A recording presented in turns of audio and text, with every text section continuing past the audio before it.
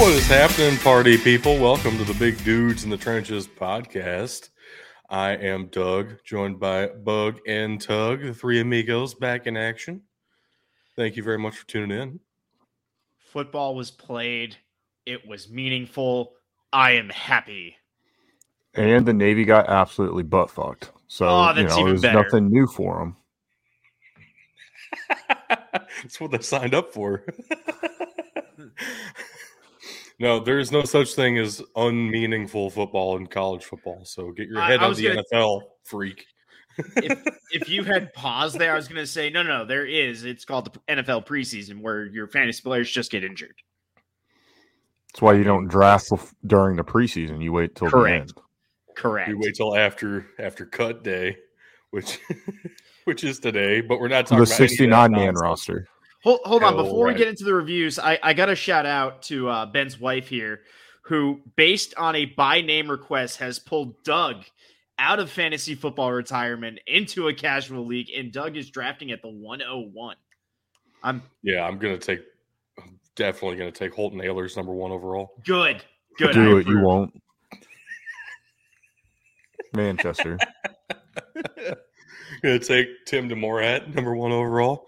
Tim Tebow. Tim DeMorat was definitely the only reason that Fordham was any good. Anyway, we'll get there in a moment. We have several games to review from week 0. And then we'll have a little bit of discussion on what it's going to look like going forward, because week 0 is definitely different than normal. Week 1 is on the way, though. We have big things coming for the show and in all of college football, of course. Very, very excited that the season is officially underway. I went and saw a game in person this weekend. Felt incredible. With a floating scoreboard and all. Yeah, and I actually kind of appreciated the weather delay because it was 100 plus in Nashville, and then the rain came and it was like 78, and it was very comfortable at night in Vanderbilt Stadium. Half of Vanderbilt. Full for Hawaii too, but we'll get to all that here in a minute. Anything else you guys want to shout out before we get into the games? We have games to review. It's been an entire year since that happened. I don't have anything to shout out right now. I definitely have stuff to talk about at the end, though. So we'll get there. We'll get there. I bet. Leaving us on a cliffhanger. I like it. Is it though? Not really. We have stuff to talk about until then. We'll go in the order that these games were scheduled. That's not exactly how things ended up, but I didn't want to change up the slides. So it is what it is. We're starting with the one that came first, which was Navy against Notre Dame in Ireland. 32,000 people traveled to Ireland from the United States, and in addition to all the people that were in Ireland and people who came from other countries. Almost all of those 32,000 were Notre Dame fans, and they were very happy. We got it all correct. Picking Notre Dame here. It was under the average, though. Notre Dame did perform under average.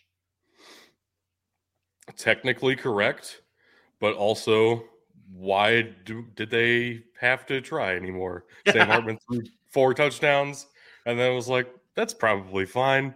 I can go sit on the bench now, and we'll wait for next week against Tennessee State for a real challenge. So I do got to say, Sam Hartman looked outstanding throughout this game. The poise he showed, everything. We knew he was legit at Wake Forest. He looks more legit now. Man, I'm excited. I'm excited to see him play. And honestly, Notre Dame might not be as mediocre as we all expected this year. I know it's hard to say against Navy, which is why I'm only going not as mediocre, but we'll see here after they have their real test against Tennessee State.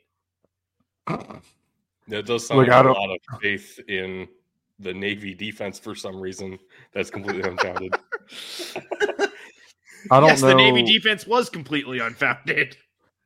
I don't know where you thought Notre Dame was going to be at this year.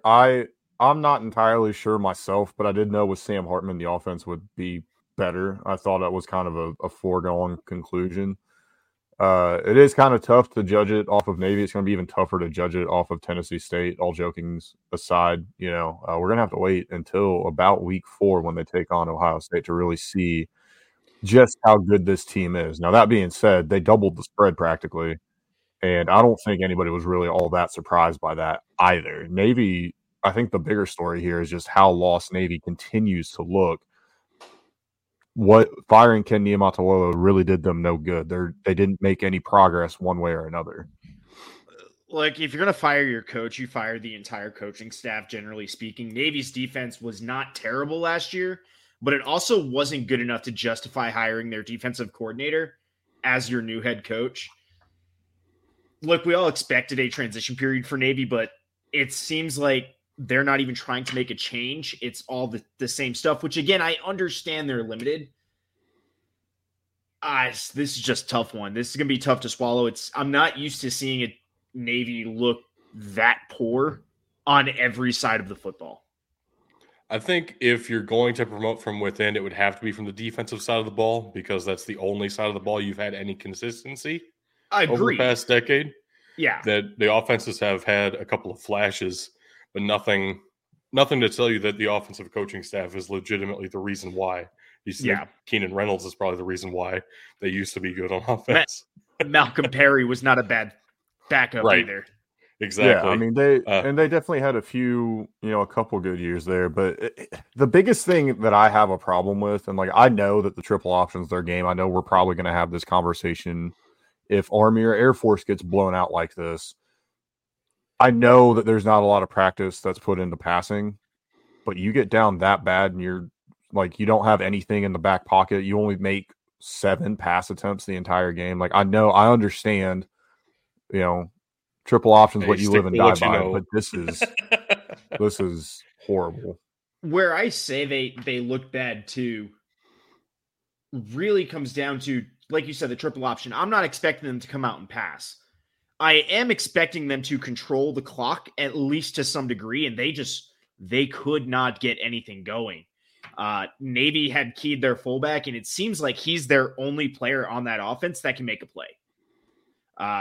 That's going to be a long season for them. If they aren't it's one thing to be single-sided with just a run game. It's another thing to be single-sided with one player that can actually move the football.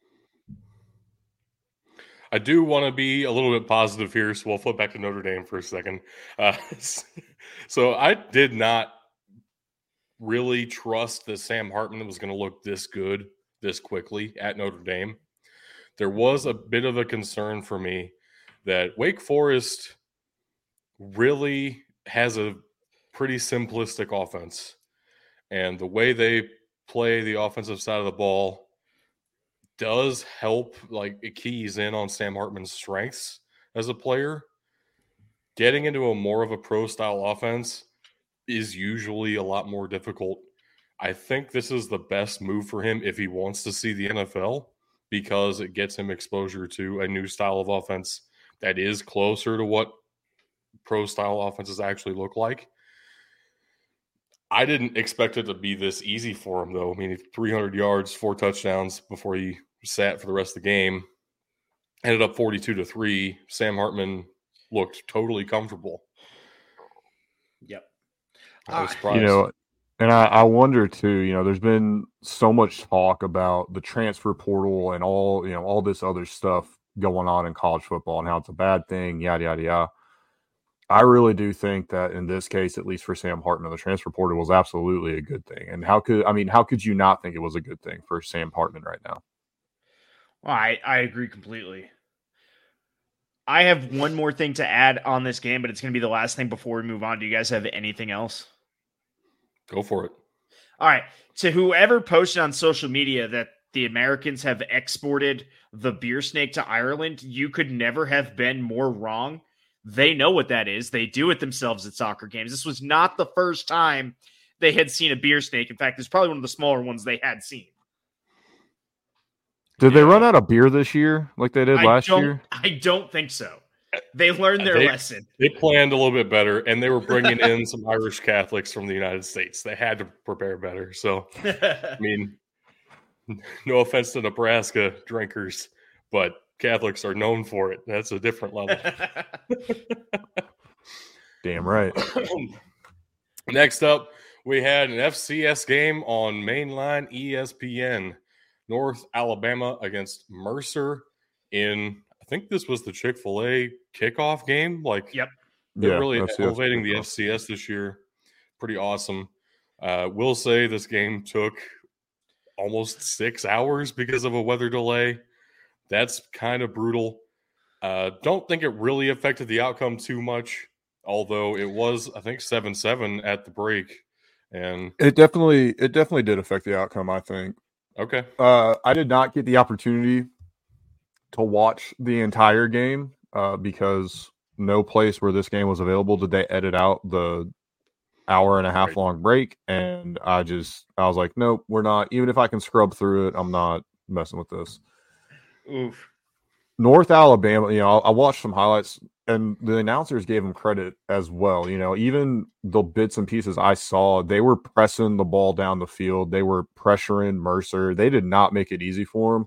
They really had a lot of opportunities to win this, and Mercer, frankly, shot themselves in the foot. If they weren't so much better than North Alabama, we could have seen a similar situation to that Fordham-Albany game where things just did not go right for Fordham at all. We'll get there in a minute.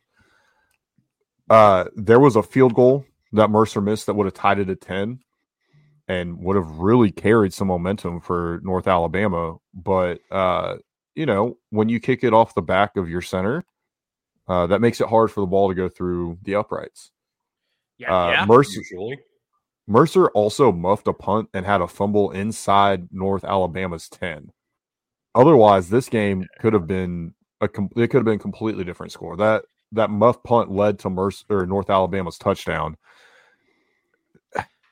It just seemed like there were some small execution pieces, and this is why we see big FBS schools kicking off against FCS teams 99 times out of 100, because you do something small like that against an FCS school, you'll probably win. And it was kind of the same case for Mercer, with North Alabama being, coming off of a 2-win, 3-win season, 1-win season, maybe even. Right. I don't think North Alabama is going to be that bad again this year. They're going to have a much better squad. I will say that, kicking the field goal into your offensive line, muffing the punt, fumble inside the 10. Those are going to be a theme here for the next at least few games, at least about week 0 mistakes. Like, these things happen, especially in week 0. And again, that's why you see a lot of these teams play cupcake opponents in week 1 or week 0 in this case. Mercer is able to pull it out, but yeah, those week 0 mistakes, simple mental mistakes, are going to be a theme throughout the rest of the show. That is why the NFL has a preseason. That is exactly week why. 0. And week 0 is beautiful, and we love it very much. It is. Facts. So we all got that one right, though, at the end of the day. Mercer's just out-talented them. Love that. Yep. Very nice for the record books for us. Next up, that's about to end. At Jacksonville State. Bug stays a perfect 3 for 3 here. Jacksonville State wins their first ever FBS game, 17-14 against the Miners. And oh my gosh, UTEP was coming back with a vengeance, but they really hurt themselves early and had no shot of actually completing that comeback. Man, 3 turnovers is a killer. All 3 of them were in key moments when the team was driving. Gavin Hardison needs to figure out what's going on back there. Now, 1 pick, I understand. Even 2 picks, it's the fumbles that get me. I never like when somebody fumbles. Yeah. And Jacksonville State did this all on the ground. Pretty much. Navy should take notes. Jacksonville State only had to open the year next year. Well, hold on. Jacksonville State did pass the ball 20 times. They did. Navy should take notes. Well, yeah. Only got 67 yards. True, but Zion Webb was probably even better as a runner than he was as a passer. The passing game was not at all the reason Jacksonville State was even in this game, let alone win. They had 3 rushers that felt like they could do whatever they wanted to whenever they were on the field. And UTEP just was incompetent at times. uh, at at the worst times, honestly, too. Yep. Brutal. Also, I wasn't tracking this until I watched the game, and the announcers said this. I haven't verified this, but I'm going to trust the announcers, even though that's probably dumb. Zion Webb, quarterback for Jacksonville State, apparently is a 7th-year player and has 2 children. That's crazy. Right, Philip Rivers. Good for him. Still be a college student playing college football, married with 2 kids. You gotta have next level time management skills. That is crazy. And then he came out and won against UTEP here. Their first FBS game, their first conference game in Conference USA. Oh man, What the happens field looked when they- atrocious because they cut out of the section of the field that had their old conference logo and just plopped down a new piece of turf. That's It was a good. different All color right. with That Conference sounds USA right. logo on it. That is Conference USA quality field Yes. management right there. That's top Conference USA field quality. I know that's the best you could ask for. Probably most likely, if it were a lower profile game, this was just buried in week 1 somewhere. They just wouldn't have changed it. The conference logo on the field, probably. Yeah. Right. I was Oh, expecting man. more out of UTEP. They came out flat. They weren't. It seemed like they honestly weren't ready for the game, or that they were looking past Jacksonville State. Which, no offense, you're not that good of a program to look past really anybody. You're a not good that guy, program, pal. but you're not that good. You're not that guy. You're not that guy, Right. pal. And go Cox. Yeah. You're a big Cox supporter. Moving right along. Yep. Next up, We got all Bukaki on this one. we all took New Mexico State in the battle against the Minutemen. And UMass proved why militias are superior to bandits such as the Aggies. Gotta say, that's fairness- very encouraging for a couple of guys in the military actively here. Glad that organized forces are usually superior. That's nice. Also, amazingly, this is. I mean, that is generous for the Air Force. Anyway, this is UMass's first road win since 2018. Can we just give a shout out to 24 games. 24 game losing streak on the road. And their last one was against UConn, so that's the level of teams competing on the road. And in fairness, New Mexico State made a game of it. When I looked at it last, it was I think it was 41-20 or 14, something like that. Like New Mexico State tried. They didn't just roll over, which is good because that would have been even more embarrassing. So the announcers were saying it, and I noticed this. UMass's defense is really good throughout the game. Like, that is the difference in this game until you get into what most of us would consider garbage time. And then UMass's defense is really good at letting up very big chunk plays. But they did also get a fourth quarter pick 6, which basically 100%. That absolutely did. I was not prepared for UMass's defense to look respectable at all this year. No, I wasn't prepared to see UMass put up 41 points. Well, that too. I wasn't prepared to see New Mexico State lose by 11 points to open the season against UMass at home. UMass.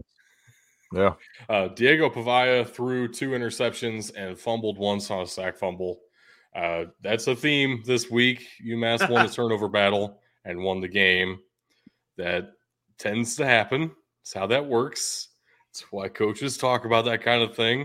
Hold on to the football. Don't drop my baby sister, guys. Please don't drop my baby sister. It's my baby sister. Get out of here.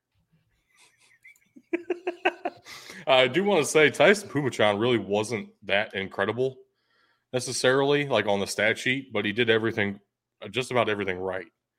Like I couldn't have necessarily asked more of him. He made the right plays at the right times, which for UMass is a big difference in their offense. That's why they're now scoring on average 41 points this year. Wow, that's amazing. Hope they can keep that up. That's not going to happen. Probably not. They also did not have a passing touchdown. So as much as we talked about Jacksonville State winning on the ground, UMass did the same. It's kind of incredible. Navy, you ought to take notes. I can't deny you there, but I can also say I understand why Tyson Pumachan was not a starter at a Power 5 program. I mean, I don't knock the guy for not having a passing touchdown when they were running in at will. Wow. We'll talk about running at will in a bit. I mean, we have 3 times already. So. Yeah. There is a theme. Right. So here's a game where I was chastised for not trusting a team and telling them I fucking hate them. They've burned me. And look what happened. They burned you, Doug. Yeah, so actually, it wasn't Curtis Rourke who burned me. It was Tim Albin, the head coach of Ohio, who burned me.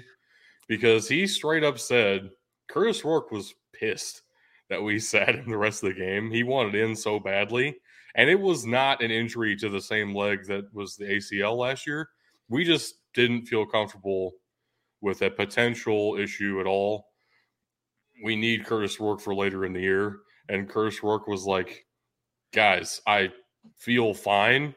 It was a sack that was the change of a quarter. I didn't have to get up quickly. Like it wasn't even, I wasn't hurt at all. And they're like, no, we want to be careful because you're the only hope that we have of being good this year.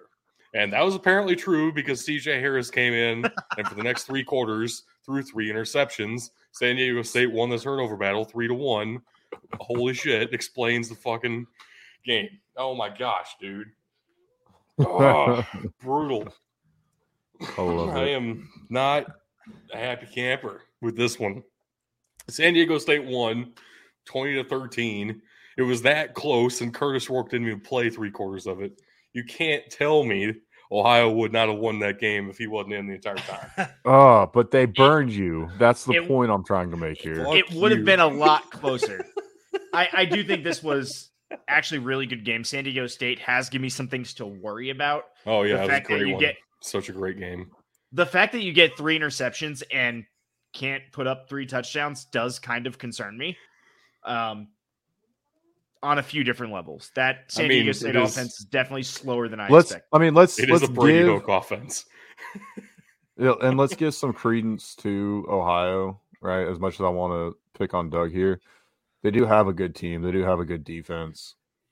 As some of these week 0 games are tune-ups, this one was a competition from start to finish. It was fantastic. Good for them. Good for the Aztecs. Yep. Unreal, man. I can't believe that. We talked about how Ohio does this to people. And then so they did it to you. Did it. We're moving on.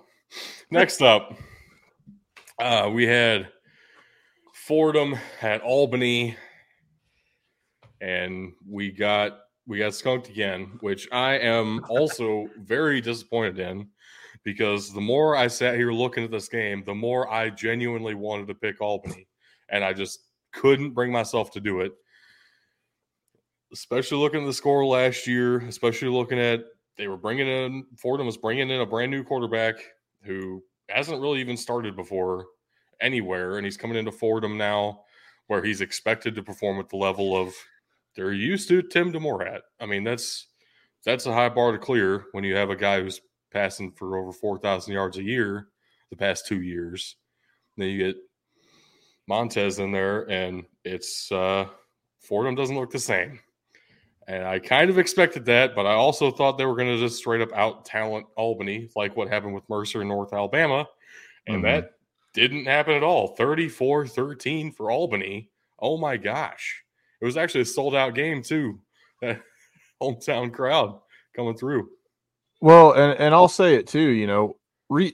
I'd say it wasn't a great game. Reese Poffenberger threw 4 touchdowns for 253 yards. Okay, let's get that out of the way quick. I hope he gets drafted by the Steelers. That's a very Steelers quarterback name. He might. Average 6.3 and passing just over 50% completion rate on 23 of 40.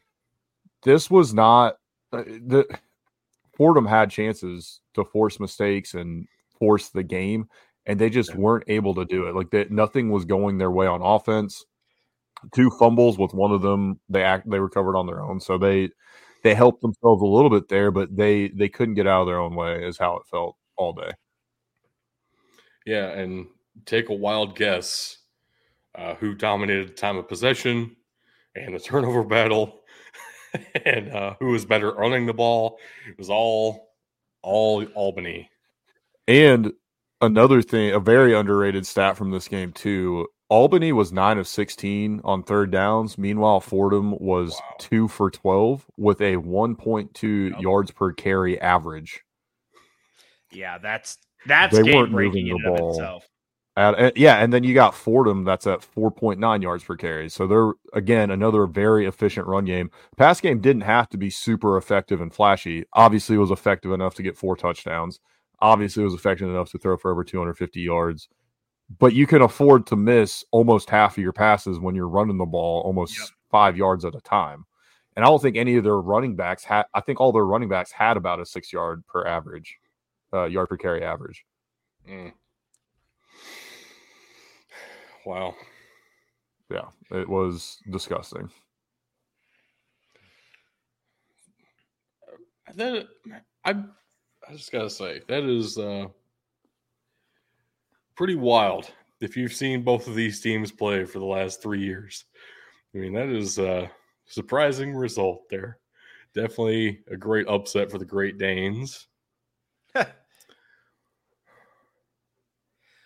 That's just brutal for us. Look, we only got skunked twice this week, okay?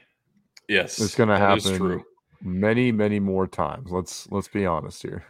But that's only a spoiler for one of our games remaining. So let's keep rolling here. Next up, Hawaii at Vanderbilt, which definitely did not start at 7:30 Eastern time. It started like 2 hours after that because lightning within 8 miles. Okay. There was only lightning within 5 that stopped everything. Yeah, no, Vanderbilt apparently says 8 miles. Yeah, fair. Which is crazy because they're in Nashville, not in Detroit. But it is what it is. God damn it. Nice. So, Bug, you picked Hawaii here, which we kind of clowned you for, but you kind of had a point. You were onto something there. I understand the logic after it was not so much my faith in Hawaii as it is my faith in Vanderbilt being bad. And Vanderbilt is bad. Pretty good. Hawaii almost did it. They almost did it. But it was 35-28 Vanderbilt at the end. What's up, Tug? I was going to say that comeback that Hawaii was mounting at the end was kind of nuts. I think the announcers were, I forget if it was this game or another game, but no, it was a previous game. Hawaii, I thought, actually had that onside kick would have been absolutely game-changing. If they were able to pick up that onside kick, the dude was out by an elbow. I mean, that is... The dude's elbow touched the white before he possessed the ball, and that's why it went to Vanderbilt. It honestly didn't change a whole lot, though, because it's not like the Vanderbilt offense did anything later. No, but you don't feel as rushed. You're not as prone to mistakes, and you're already at the 40. Which then did lead to the game-sealing interception at the end there after the punt and the next drive for Hawaii. DeRicky Wright had 2 interceptions in this game. The only 2 turnovers, I think. No, there was a fumble, I think, somewhere in there. I got you. I don't know. I'm trying to remember. Either way, DeRicky Wright had an awesome game at defensive back, an interception in the end zone, and the game sealer in the fourth quarter that let Vandy kneel out the rest of the clock. 35-28 is not. We're gonna look past. We're gonna look past special teams being special with a kickoff return for a touchdown by Jaden McCown too. We're definitely not gonna overlook that. I just didn't get there yet. I mean, if we're talking about things that changed the game, I'd say that's probably as big as any of the picks because Vanderbilt's offense clearly wasn't efficient enough to do anything with either of those interceptions. Well, with with those 2 interceptions, that's the only reason they were able to hold Hawaii to 28. Exactly. Vanderbilt's offense only got them to 28 as well. And the kickoff return for a touchdown ended up being the difference in the game, which is wild. Also, SEC. It also, just neither means team could run the ball very well at all. Like, legitimately, these might be 2 of the worst offensive lines in the entire country. It was kind of brutal. Look, that's going to be more brutal for Vanderbilt playing against the SEC Yeah. than it is for Hawaii. I would not want to play quarterback for Vanderbilt this year. I'm just going to go ahead and say it. I'm good. So if AJ Swan transfers next year, we will know why. Because he's not bad. He made a couple of decent throws. There were some that were off target, but that's when it was raining the heaviest. I'll give him some benefit of the doubt. I don't know. I don't know what to think about Vanderbilt right now. I had a lot of faith in him going into the season for no good reason. And they do have a couple of wide receivers that looked all right. Because I wanted to, all right? Get off my back. At least it was a fun time. They have free soda beer refills. Well, yeah. How else are they going to get people into the fucking game? I got a pulled the pork open north end sandwich zone with kettle chips for $5, and then I got a souvenir cup that I could just refill, and I got like 8 Diet Pepsis. I approve. Because it was included in the experience. And also, it's on the entire stadium's like under construction right now. They're closing off the end zones to make it an actual bowl. And we had to go in on my side of the stadium that I was sitting in. We had to go through the basketball arena, and then like off the concourse of the football stadium, you could walk onto the outfield of the baseball field too. Like, I didn't realize they were all literally right next to each other. That's like a high school setup almost. To have everything right there like that. I know. It was actually kind of cool. And Vanderbilt's campus is way bigger than I thought it was. So there's no reason for them to be right next to each other like that. Yeah. But that's how it is, and it's kind of cool. I respect it. But also the scoreboard was supported by 2 cranes. As well as the netting for the uprights. Off the same crane. Yeah. Isn't part of what they're doing actually connecting the basketball stadium and the football stadium? Like, so you can kind of, like you just said, but like at that, I think it's the north end zone, basically just use that same concourse and walk between the two. I mean, that's how it is right now. They didn't have to add any construction to make that happen. That's how it is. Fair. I mean, that's literally had to walk. We walked through some of the seating in the basketball arena to get to the concourse for the football stadium. Jesus. Just a huge procession of like all 20 people who went to that side of the stadium. It was a great time. I thought you were going to say to that game, and I was like, yeah, sounds about right. No, there were about that many people on the other side too. There's only half 40, 50 folks. That's not fair. There were at least a dozen more than that. Let's move on to Jackson State versus South Carolina State. I made a mistake. You did. Another big time FCS Week 0 kickoff game in Atlanta, Georgia on ABC. Jackson State stomped the ever-loving shit out of South Carolina State in this one. 37-7. Jackson State won every single thing you can on that field. That's nice. They won in every facet of the game. Which is crazy because you picked South Carolina State. I know. Yeah. I honestly don't know what you were thinking. Part of it was I was not sure what they're going to look like after the huge exodus of players. Yeah. Fun fact, they still have Irv Mulligan, who is a running back I didn't even know the name of, that is really good and hard to bring down. And then gosh, are you on the random running backs train with me now? I might be. That's amazing. But then again, Jason Brown comes out in 26 for 30 for 356 and 3 scores. What? Like, that's almost a 90. It's almost a 90% completion percentage. Here's the thing. Warn people that is against South Carolina State, and they are not going to be good this year. Just put that out there. Well, but here's the other thing you got to consider too, John. And I wanted you to stick with South Carolina State because I wanted to take a lead selfishly. Jackson State's been a brand long before Deion Sanders was there. I understand that. On its own to a degree.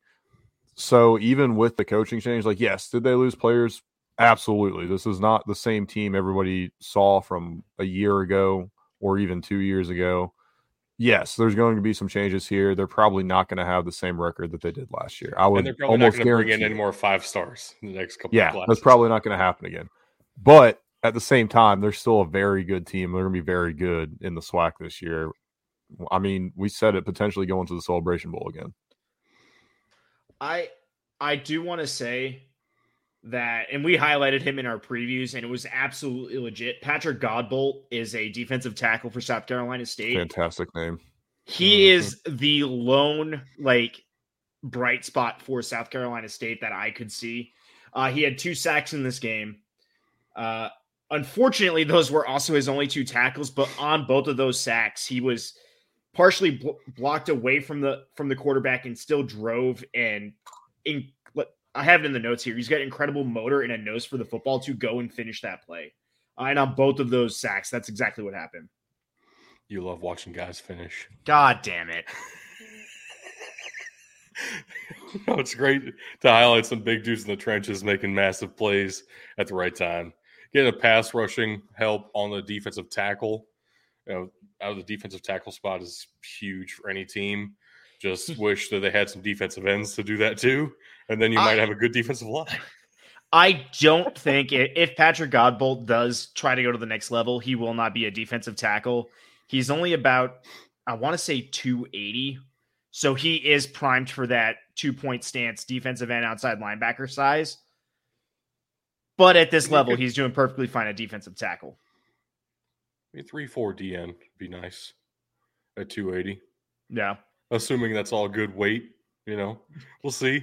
Get him in the NFL weight room. See what we can work with. But yeah, Jackson State looks very good. And TC Taylor seems to have been exactly the right hire at the right time. Yeah. Getting a JSU alum back in the program to take over after all the hype of Deion Sanders.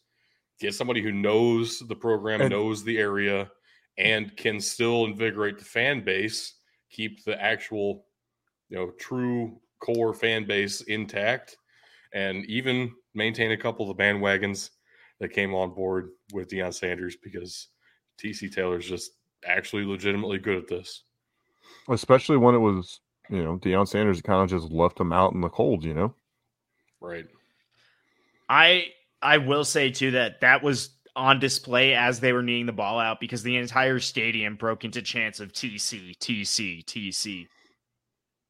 It's awesome. It's got to feel good. Yeah. No, it was a loss for me. Yeah, it was. Yep. But at least we all got the next one right. San Jose State did not complete the epic I don't even know what it would be. It's not. That's not an upset at that point. That would be something way beyond that. I don't know a good word for it. That's why I was pausing. USC might be in a lot of trouble this year, though.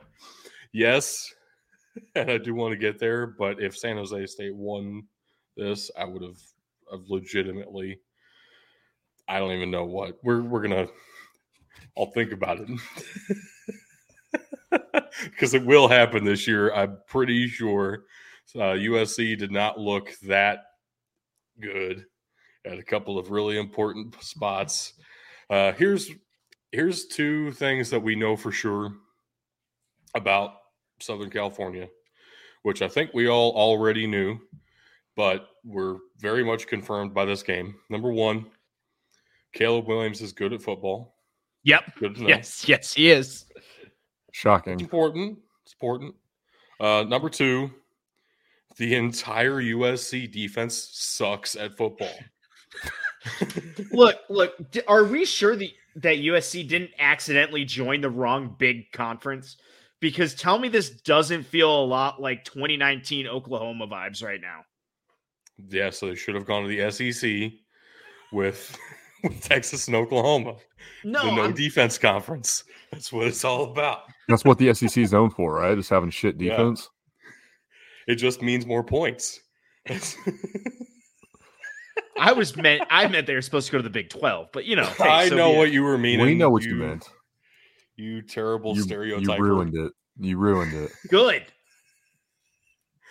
All right, so I do want to shout out San Jose State last year averaged 95 rushing yards per game.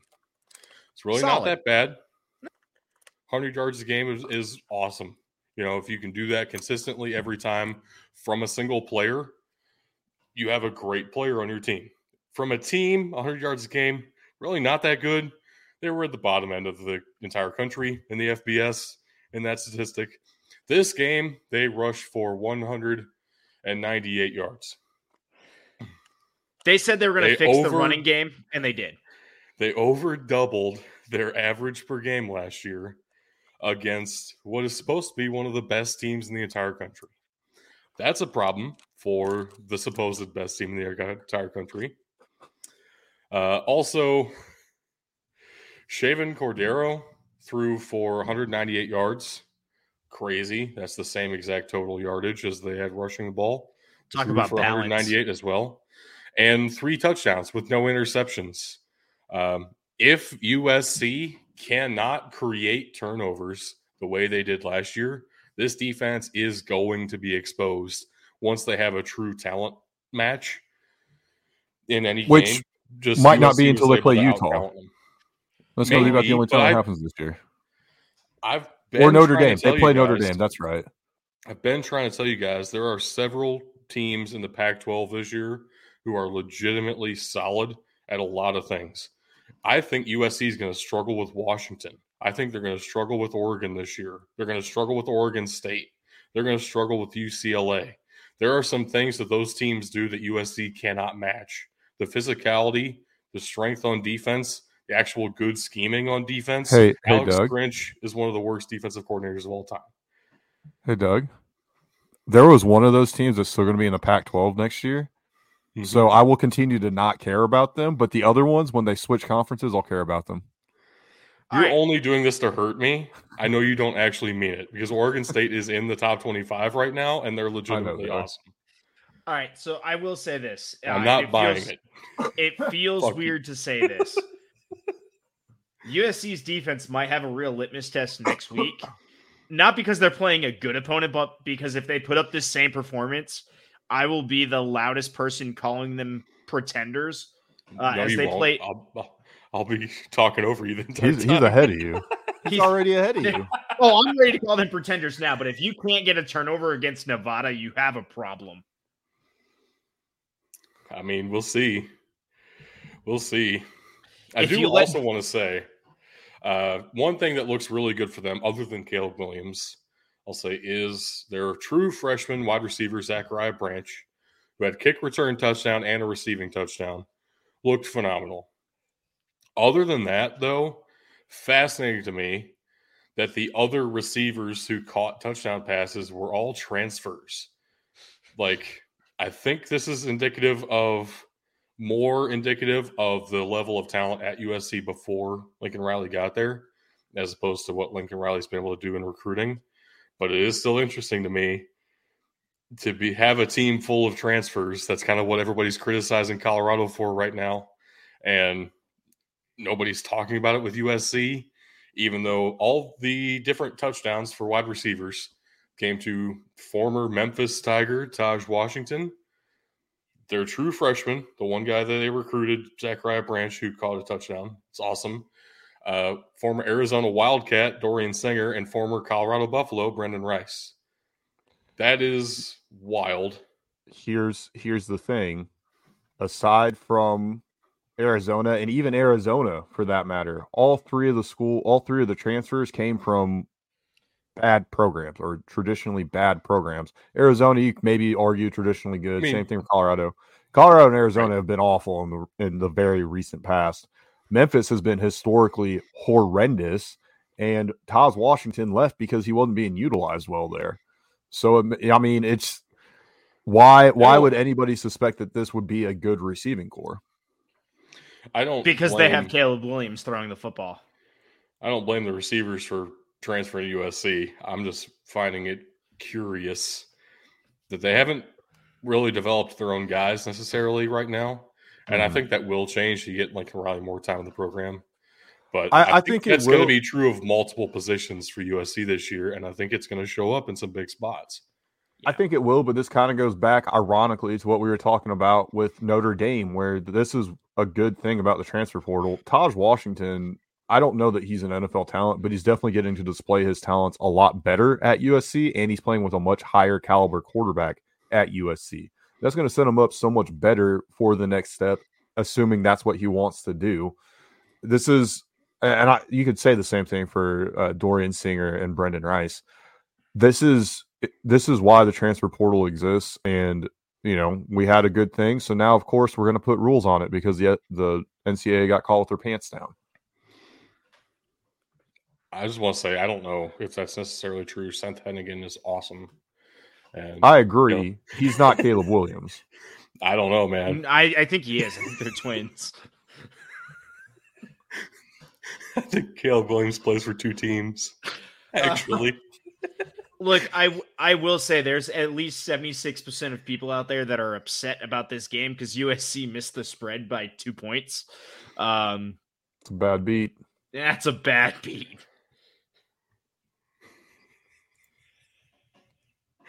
I'm still laughing at my own jokes. We got to move on. Final game of week 0, Louisiana Tech hosting the Florida International Panthers. Tug, what are you doing?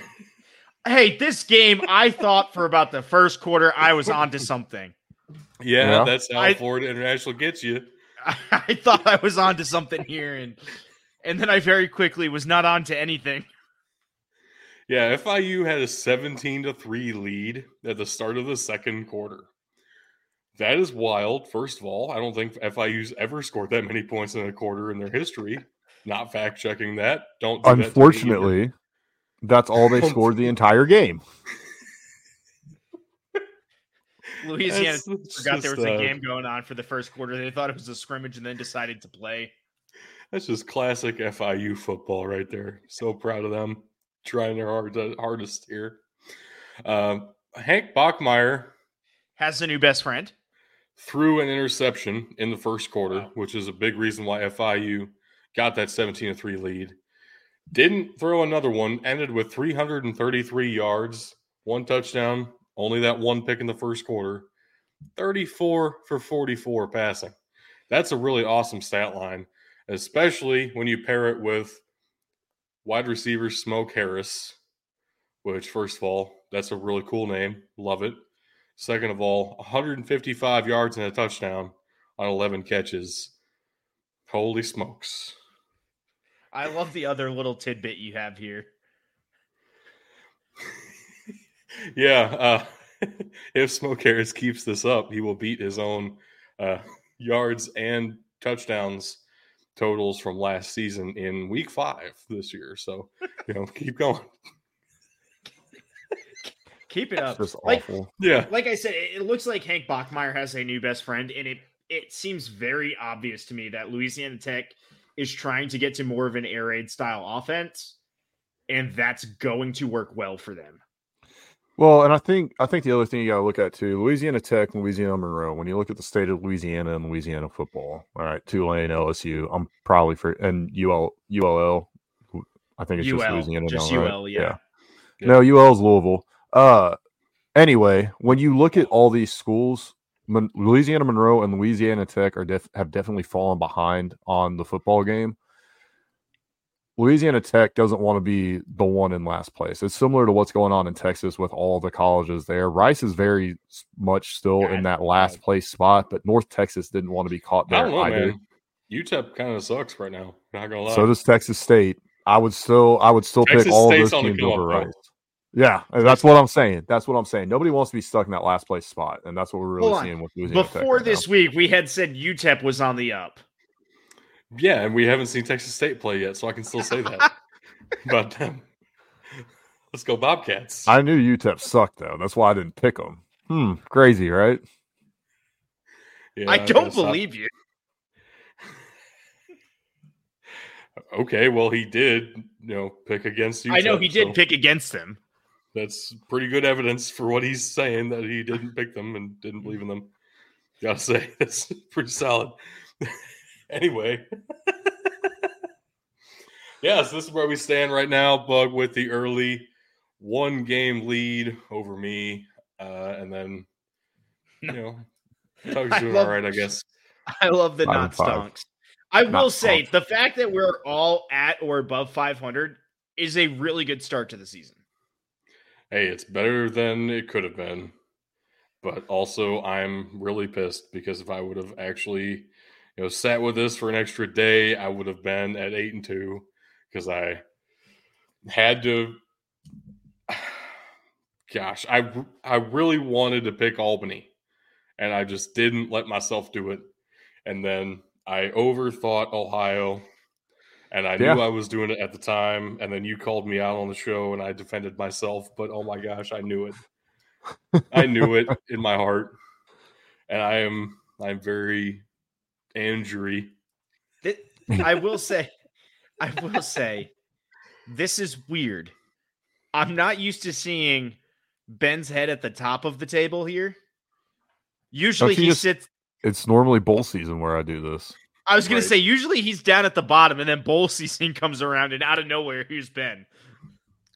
Right. We have to start building our insurmountable leads, or else Bug's just going to blow us out the water. And this is not a good start for that. So we gotta really pick up the pace.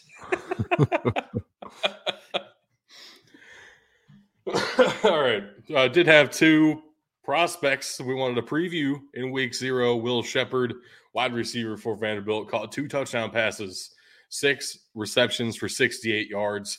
Damn it. Did actually have probably 2 drops, which not a good look. Also, it was raining. A little bit of benefit of the doubt, I guess. Also, felt like he really wasn't getting targeted that often in the first half. And then to open the second half, the coaching staff remembered, hey, we ought to target our biggest player on offense. And so he got force-fed the ball 3 times in a row, and they got like 3 first downs out of it. So that's really cool. Crazy how that works. One of the reasons I picked Will Sheppard is because I thought this would be an awesome test matchup against Hawaii's 6'2" Verdell Edwards that they play at corner. What I didn't realize at the time is that Verdell Edwards is listed at corner, but practically plays a third safety role. And what I mean by that is he is lined up on the outside, but he never plays in press coverage.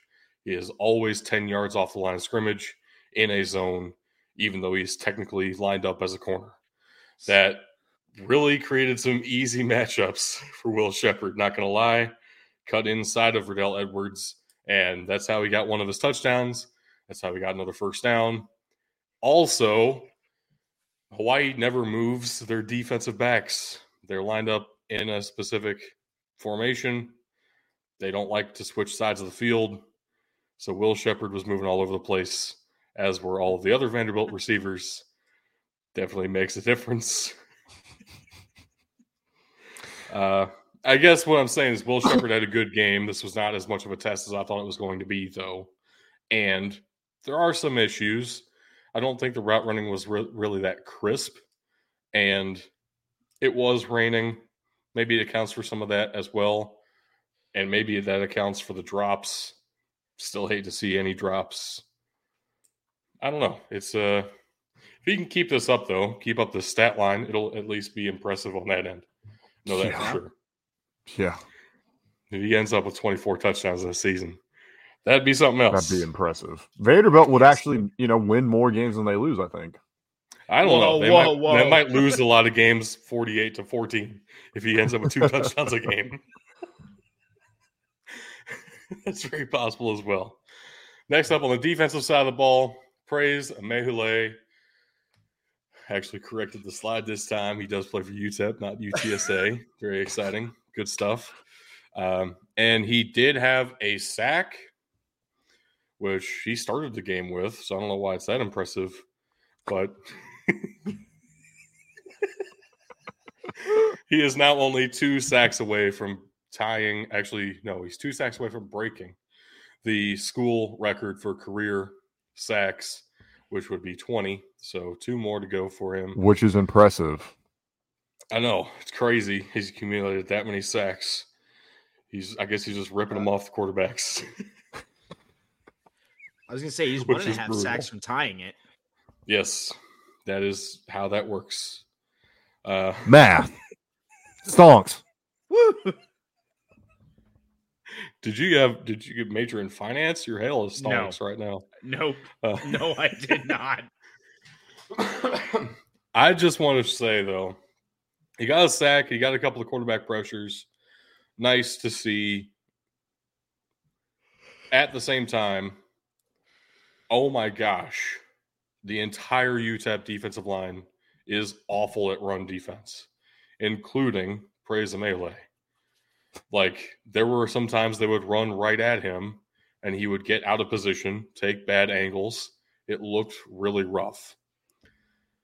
He had one really awesome play where he was kind of getting blocked and reached out with one hand and happened to be able to catch the guy. That's cool. But overall, it looked like he didn't really know where to be in run defense. That's going to really limit his draft stock.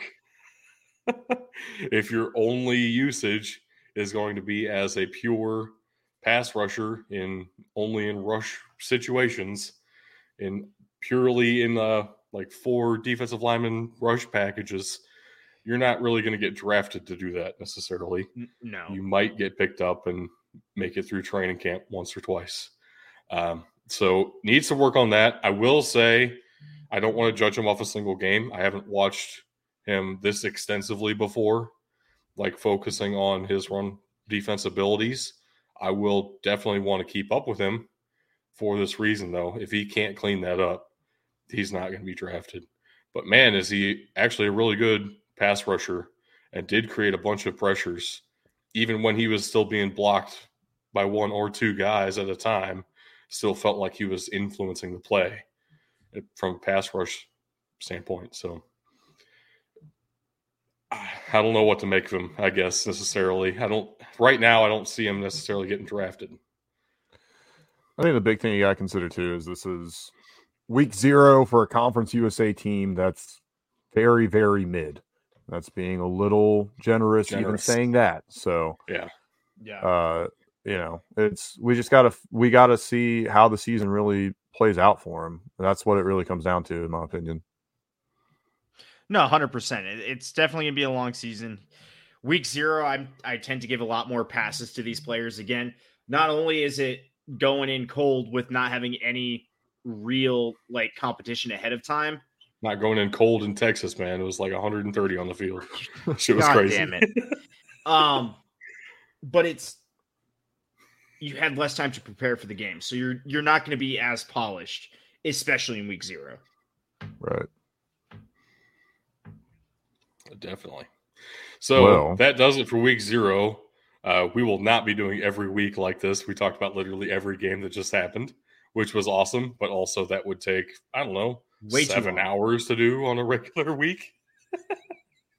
that might not be. I like doing the show. I don't like doing the show that much.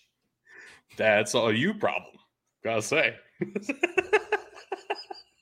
No, but we will be talking about in the very next episode here, we will have our week 1 preview, which will have top 25 matchups we'll make picks for, and we're going to do something very exciting to at least talk about 6 more games every week across the country, all over the place. Keep up that prospect preview series and maybe some other fun stuff in there. Gotta stay tuned, folks. This is going to be a very awesome college football season. Very much looking forward to the entire journey with you fellas. Absolutely looking forward to it.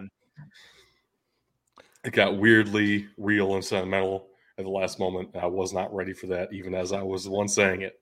So. I got to say, too, I as much as I enjoy college football, I enjoy a little nostalgia as well. Now, I think I talked about it on the show. I watched the Johnny Manziel documentary not too long ago. You talked about it. And yeah, I enjoyed it. There were some things missing. The Swamp Kings documentary on Netflix. 4 episodes of an Urban Meyer jerk-off fest, and nobody asked any important questions. It was fun. It was fun because those teams were fun. So it was definitely fun to go down memory lane and kind of relive some of that, see a little inside behind the curtain. But there is so much that was left out of that. I was gonna say, figure out how like a team of convicts won.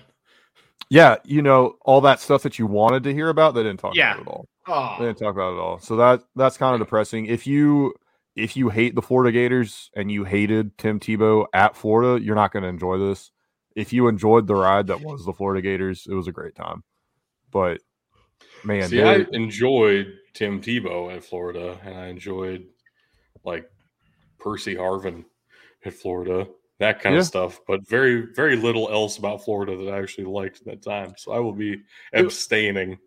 Yeah, you could just skip the first episode then, just start on episode 2 and watch through the end. Conversely, though, a actual good documentary on Netflix, because it wasn't done by Untold, is the Muscles and Mayhem, the American Gladiators one. Because like 3 of those guys were strike NFL players, and they found their way into the American Gladiators. That one's actually a good time. So enjoy that if you're looking for a random documentary to watch. I've also heard that the documentary on Bishop Sycamore on Max is legitimately really good. Oh my God. Okay, I know what I'm doing tonight. I think it's called BS High. It is. No shit. It is. All right. Well, I'm watching that tonight. Thank you. Thank you for the tip. Yeah, that's going to be a great story. We will report. I'll report back on Thursday with my findings of good. it. I'll do a little breakdown of it then.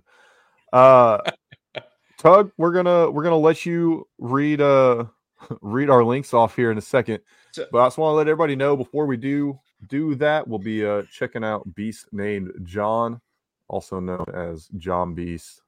He's playing some Madden, it looks like, and like I said, we're still ironing out some things with our Madden streams that we got coming up. So we will we'll get to doing that. We've actually said that on air, by the way. Is it?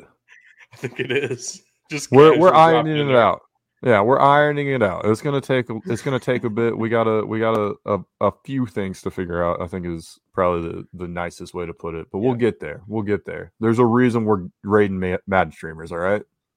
Yep. I will say before I get into the links, there is a big name college kickoff game. I believe it's on Thursday this week.